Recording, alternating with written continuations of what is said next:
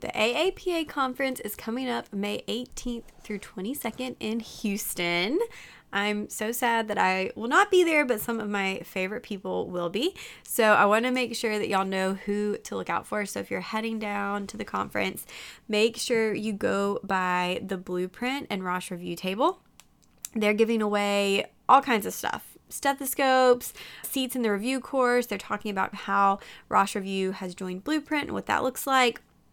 But definitely go stop by, say hi, get some swag, tell them I said hello, and it'll be a really good time. I'm sure y'all will have an awesome time in Houston. Make sure you go to Torchy's Tacos, my absolute favorite, and spend some time in the exhibit hall exploring. We know that I love Rosh Review by Blueprint, and they have so many great resources. So whether you're looking for QBanks, PANCE review courses, now is the time. And usually there's some special stuff, so go check it out. Okay, we're going to hear from one of our PA platform coaches today, Peter. He is a family medicine PA and a pre-PA coach, but he has a really great story of how he got into PA school, and we get such great feedback on his coaching that you're going to want to listen for his tips. Welcome to the Pre-PA Club podcast. If you want to learn how to become a physician assistant, you're in the right place. I'm your host, Savannah Perry. Let's get to it. Hey guys, welcome to the Pre-PA Club podcast. Thank you for tuning in.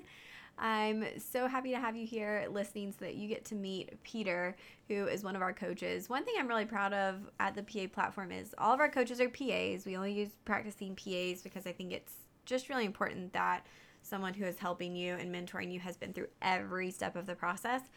And we've never advertised for coaches. Everyone who works with us is somebody who just genuinely wanted to do it and reached out for some reason. So Peter has been with us for a while now. I would say over a year.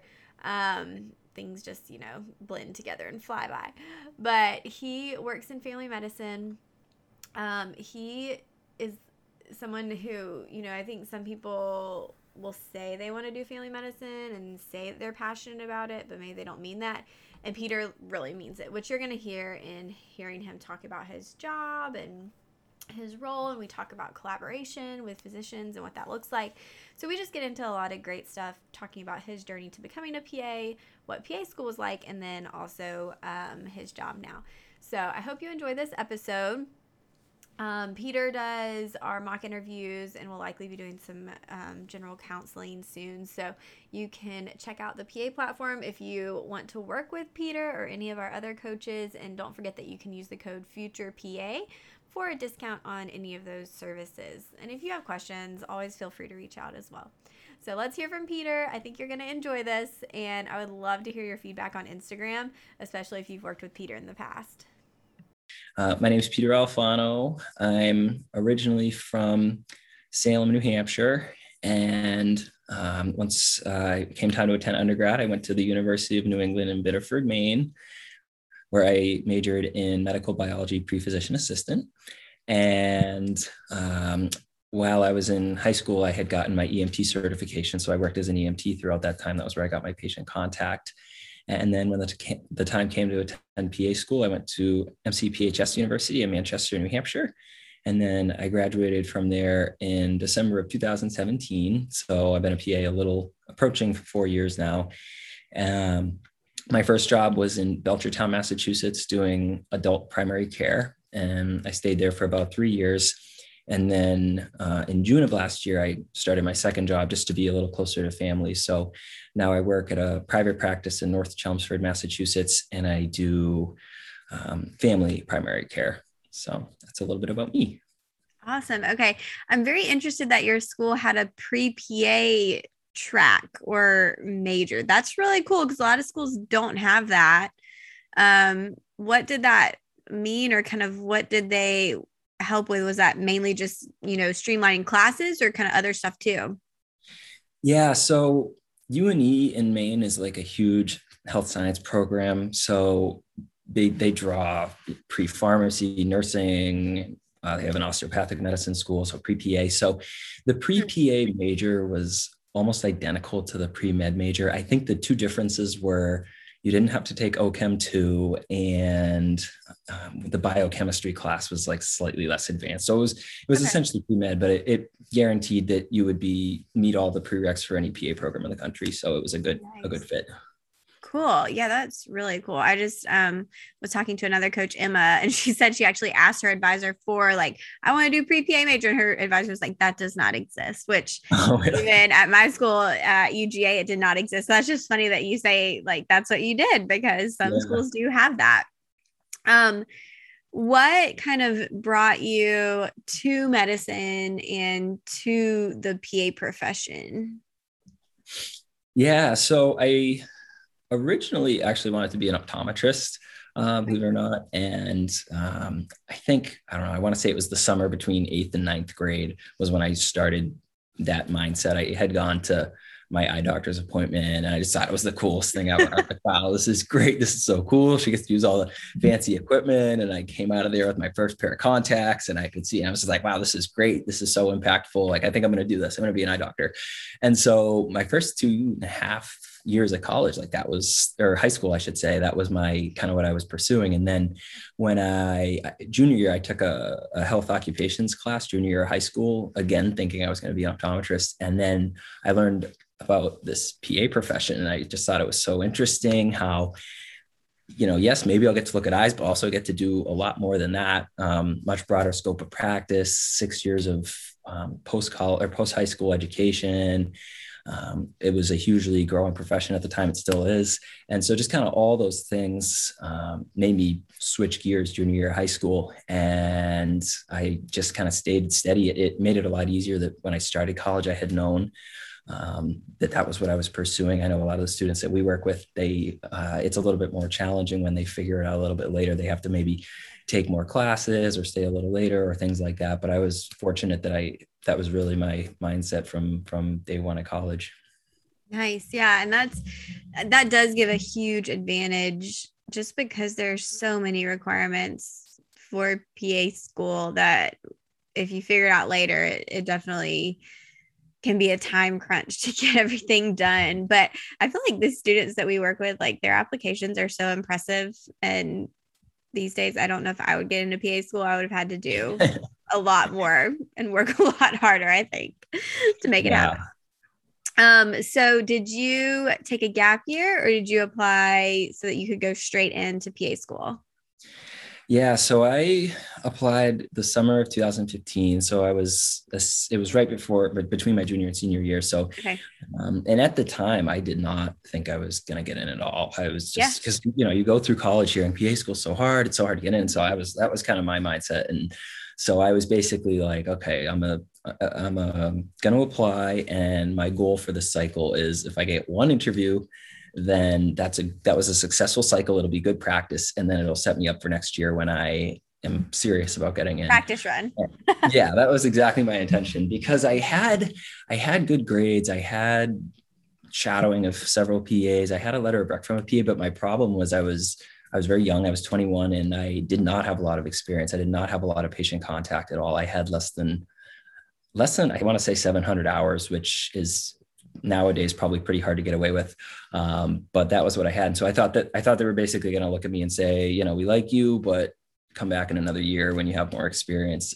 So I applied to my 8 schools, something like that, 8, 7, I don't know. Okay. And they were all in the New England area. And I get my first interview was for Arcadia University in Delaware. And I just remember being so nervous beforehand, knowing that a lot of the people around me were going to be older and more experienced and maybe have had other interviews. So, I showed up. The whole drive from Maine to Delaware, I was practicing in the car, practicing out loud. And then, when the time came and I get out of the interview afterwards, I was thinking like, geez, I don't want to jinx it, but I think that went pretty well. Like, I think I could have done anything different. And so then, a couple of weeks later, I got the acceptance and I was like, oh my goodness, like I'm going to be a PA a year earlier than I thought.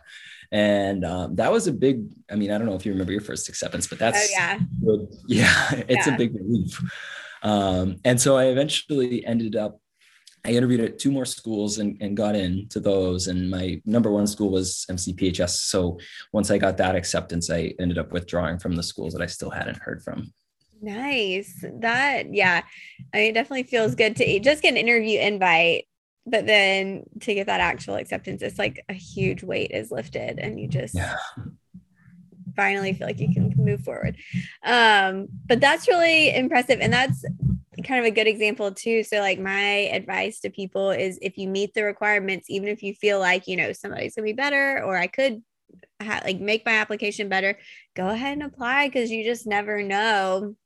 And they're looking for so many different things that, you know, it can happen.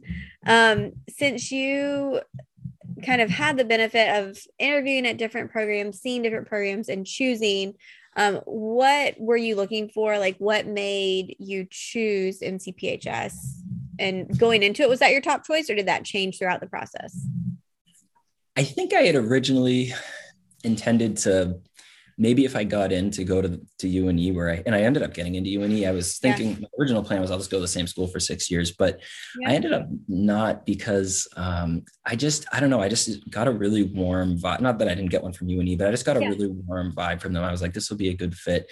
Plus the fact that it was, 30 minutes away from my parents' house meant that I could just live with them for 2 years, saved a ton of money. And a couple other things that stood out were just the fact that they had a December graduation date, which meant I wasn't going to have to be competing with everybody else that graduated in May or July. And then they were linked with the Worcester, Massachusetts campus, meaning that they would basically, I know like electronic or teleeducation now is a big thing, but back then it wasn't. And so the professor teaching would either be on the Manchester or the Worcester campus. And so sometimes your lectures would be in person, sometimes you'd be watching them on a huge screen, which was, for me, that was kind of a perk, because it meant that instead of having, 10 faculty members with their own specialties, now we had 20, and you weren't going to have to compromise. They basically had some of every specialty. So those are kind of the things that drew me to it. But I think I think I would have gotten a good education anywhere. Really what it came down to in the end was the location, and just the cost savings was huge. Yeah, no, that is a huge difference. How long was the program and how many students? It was 24 months. It started in January and went continuously till December of the following year. Okay. The longest break we had was probably 2.5 weeks in the summer. And it was, I think we had a little under 40 students on each campus. It was technically accredited as one program. So I guess we had, 75 students, but I had 40 or so classmates that I was really close with. And it was 9 rotations, 5 weeks each. Okay. And they were all in New England. I was lucky that I was basically able to commute to all of mine, 2 elective rotations. Okay. So since you didn't take a gap year, did you graduate in May and then have off until January to start school? Is that how that works? Mm-hmm. Okay. We have like very similar tracks. So I had the same thing. I graduated in December and started in May, and that little break was so great. It was great because I was accepted. So like I didn't have to worry about school stuff, but then like I could get ready. So I feel like that's not necessarily something people can set up very easily, but it was really great. Yeah. Especially because I wasn't, at the time I graduated from college, had I gone to one of those other schools, I would have been starting in a couple of weeks. And at the time I didn't own a car. Like I didn't have enough savings to probably even put down for an apartment. I wouldn't have been ready to start. And I'm sure I would have made it happen, but I'm glad I had, 7 months to figure it all out. Kind of prepare. Yeah. So once you got into school, how was that transition process from undergrad to PA school? Was that pretty smooth for you, or were there areas that you struggled in doing that? Yeah, it was challenging in the beginning. I had gone in, you hear, PA school is really hard. So I was just thinking, okay, I'll just work really hard. And if I'm not getting the grades I want, I'll just spend more time studying. That was what I did in undergrad. That worked. But the problem is in PA school, as you know, you basically run out of time. Like there comes a point where you can't just study for more hours because there's not enough hours to do that. So you just have to be smarter with how you study. And that was a little rough for me because having been successful in undergrad and worked hard, I didn't coast at all. I worked hard and it was successful. And for that not to work anymore, that was a little discouraging. I think it wasn't a very long transition, but it was discouraging. I think the first test I ever took was a pharmacology class. And I think I got like a 77 or something on the exam. It was terrible. I was so discouraged. I was like, wow, this is bad. Because I basically had the mindset that it's probably only going to get harder from the first exam. And so if I'm already starting with a 77, this is really bad. And it was discouraging. I remember the next day, during class, I was not paying attention to the lecture. I was sitting in the back of the classroom on my laptop, like researching backup careers because I was just so discouraged. I was like, I got to figure out my plan B. So I was researching and during this lecture, I hear the girl that was like sitting, like, I was probably Googling like how much money does an accountant make or something. Like I was not doing anything related to class. Give it up. I hear the girl in front of me was talking how she had organized a small study group and they were meeting after school. I was like, okay, this is probably something I probably have nothing to lose at this point. And so I asked her, hey, can I join you? And I did. And I found that to be really tremendously helpful, just going to, speaking out loud, asking questions of other students, or if I didn't know the answers, one of them would. So, having those resources. I made other changes too. I started doing, making like Quizlet flashcards. I became a lot better at predicting what was going to be on the exam and what wasn't. When I was an undergrad, I would just memorize everything, but you can't do that in PA school. You have to eventually develop that sense of what's going to be on the test. What do I actually need to take away from this? And so I ended up doing a lot better. I think on the second test, I got like a 96 or something. And then after that, by the time I get to the first semester, I was like, okay, I'm going to be okay. I'm going to be a PA. I just had to figure it out. Got your groove in. And I think it does usually take, I feel like, a semester or two to get to that point. Because it's just so fast and so much, and it's just like parts of it I felt like weren't even harder than undergrad. I feel like some things were harder in undergrad, but it was just the volume, and like I think you phrased it perfectly. I've never really heard anybody say it like that. Like you just run out of time. Like it's not that I'm not capable of learning this, I just don't have time to do it.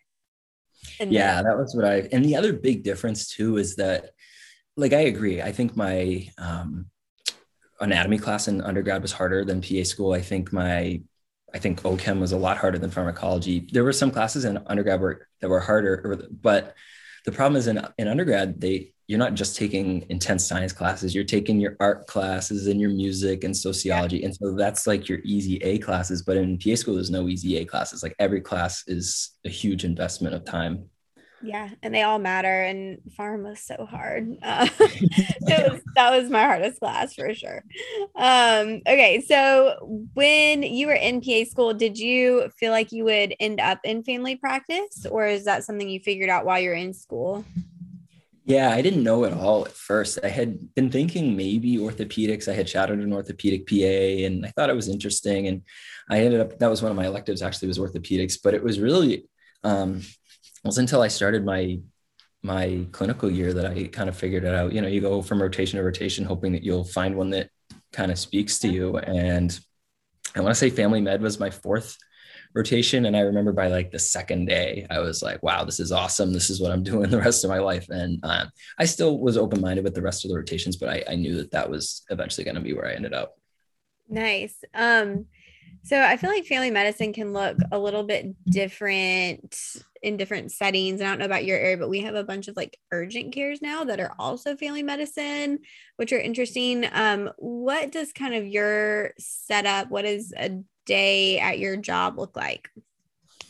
Yeah, so I work 8:30 to 5, 4 days a week. They give me Tuesdays off as like an admin day to catch up on labs and messages. So it's kind of, I don't know, it's like getting paid for 5 days to work 4 days. So that's kind of a big perk of family med.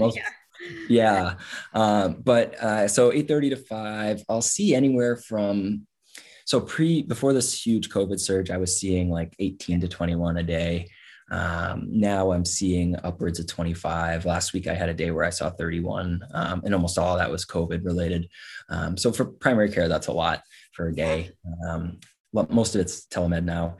But I'll do, especially when we're not having a COVID surge, I'll see, of course, we'll do physicals, we'll do urgent care, sick visits, I'll do ER follow-ups, I'll do inpatient follow-ups, I'll do pre-ops, sports clearances. I used to do DOT physicals at my old job. I haven't done that at the new job, but that's another thing too. So I'll also do medical procedures. So I'll do, draining abscesses, suturing for minor lacerations. I'll do wedge resections for ingrown toenails. Birth control implants. So lots of different things. I definitely am not bored after 4 years. Yeah, that's awesome. Do you see kids? I do now. Yeah. So my old job, I didn't, but now I'll see anywhere from 6 months is the youngest patient I've ever seen. And then anyone under 6 months, usually the physician will see unless it's some sort of a emergency. And then the oldest patient I think I've ever seen is like 102 or something. So a broad range. Yes. Nice.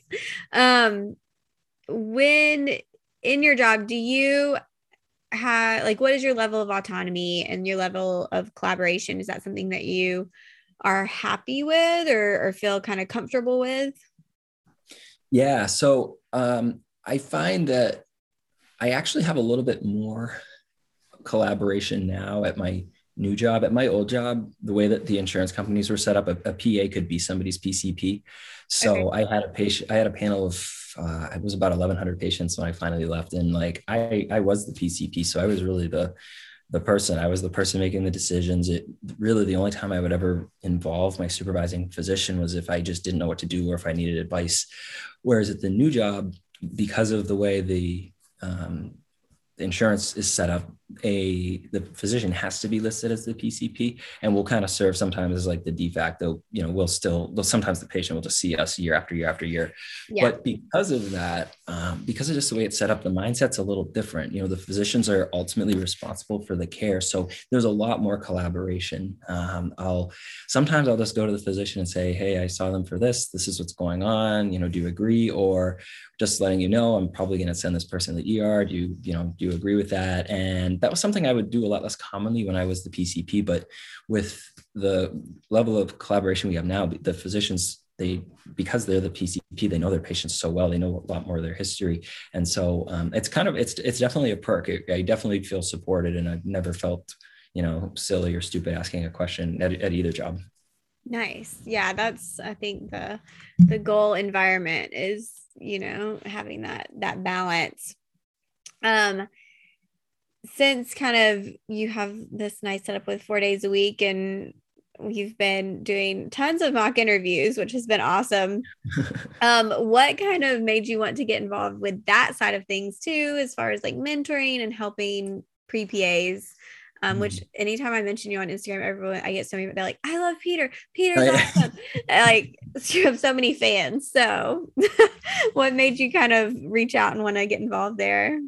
Yeah. So I've always kind of enjoyed tutoring and mentoring. I mean, I was lucky when I was a student, even in college, but especially as a PA student, I had a lot of really good mentors, good preceptors. So even before reaching out to you and eventually starting with interviews, I had been, when I was in college, I was a tutor.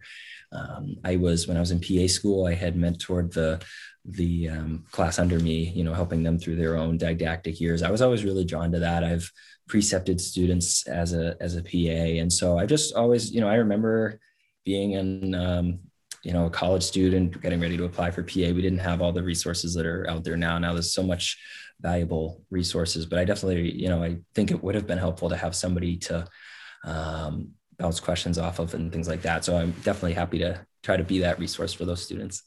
Yes. Well, they are very appreciative. I can tell you that.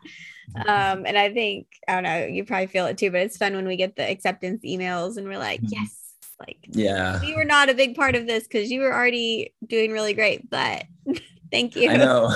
I know they're always like, oh, thank you so much. You got me to PA school. And I was like, I really didn't. I spent an hour with you and you did everything else. You did so much hard work. And I just reminded you, I feel like all I do is remind you of the hard work you did. Like, make it okay for you to brag on yourself. Well, yeah. Well, thank you so much for everything you do with the students, but also for taking time to talk about your job and tell us a little bit about you. Absolutely. Yeah. Thank you.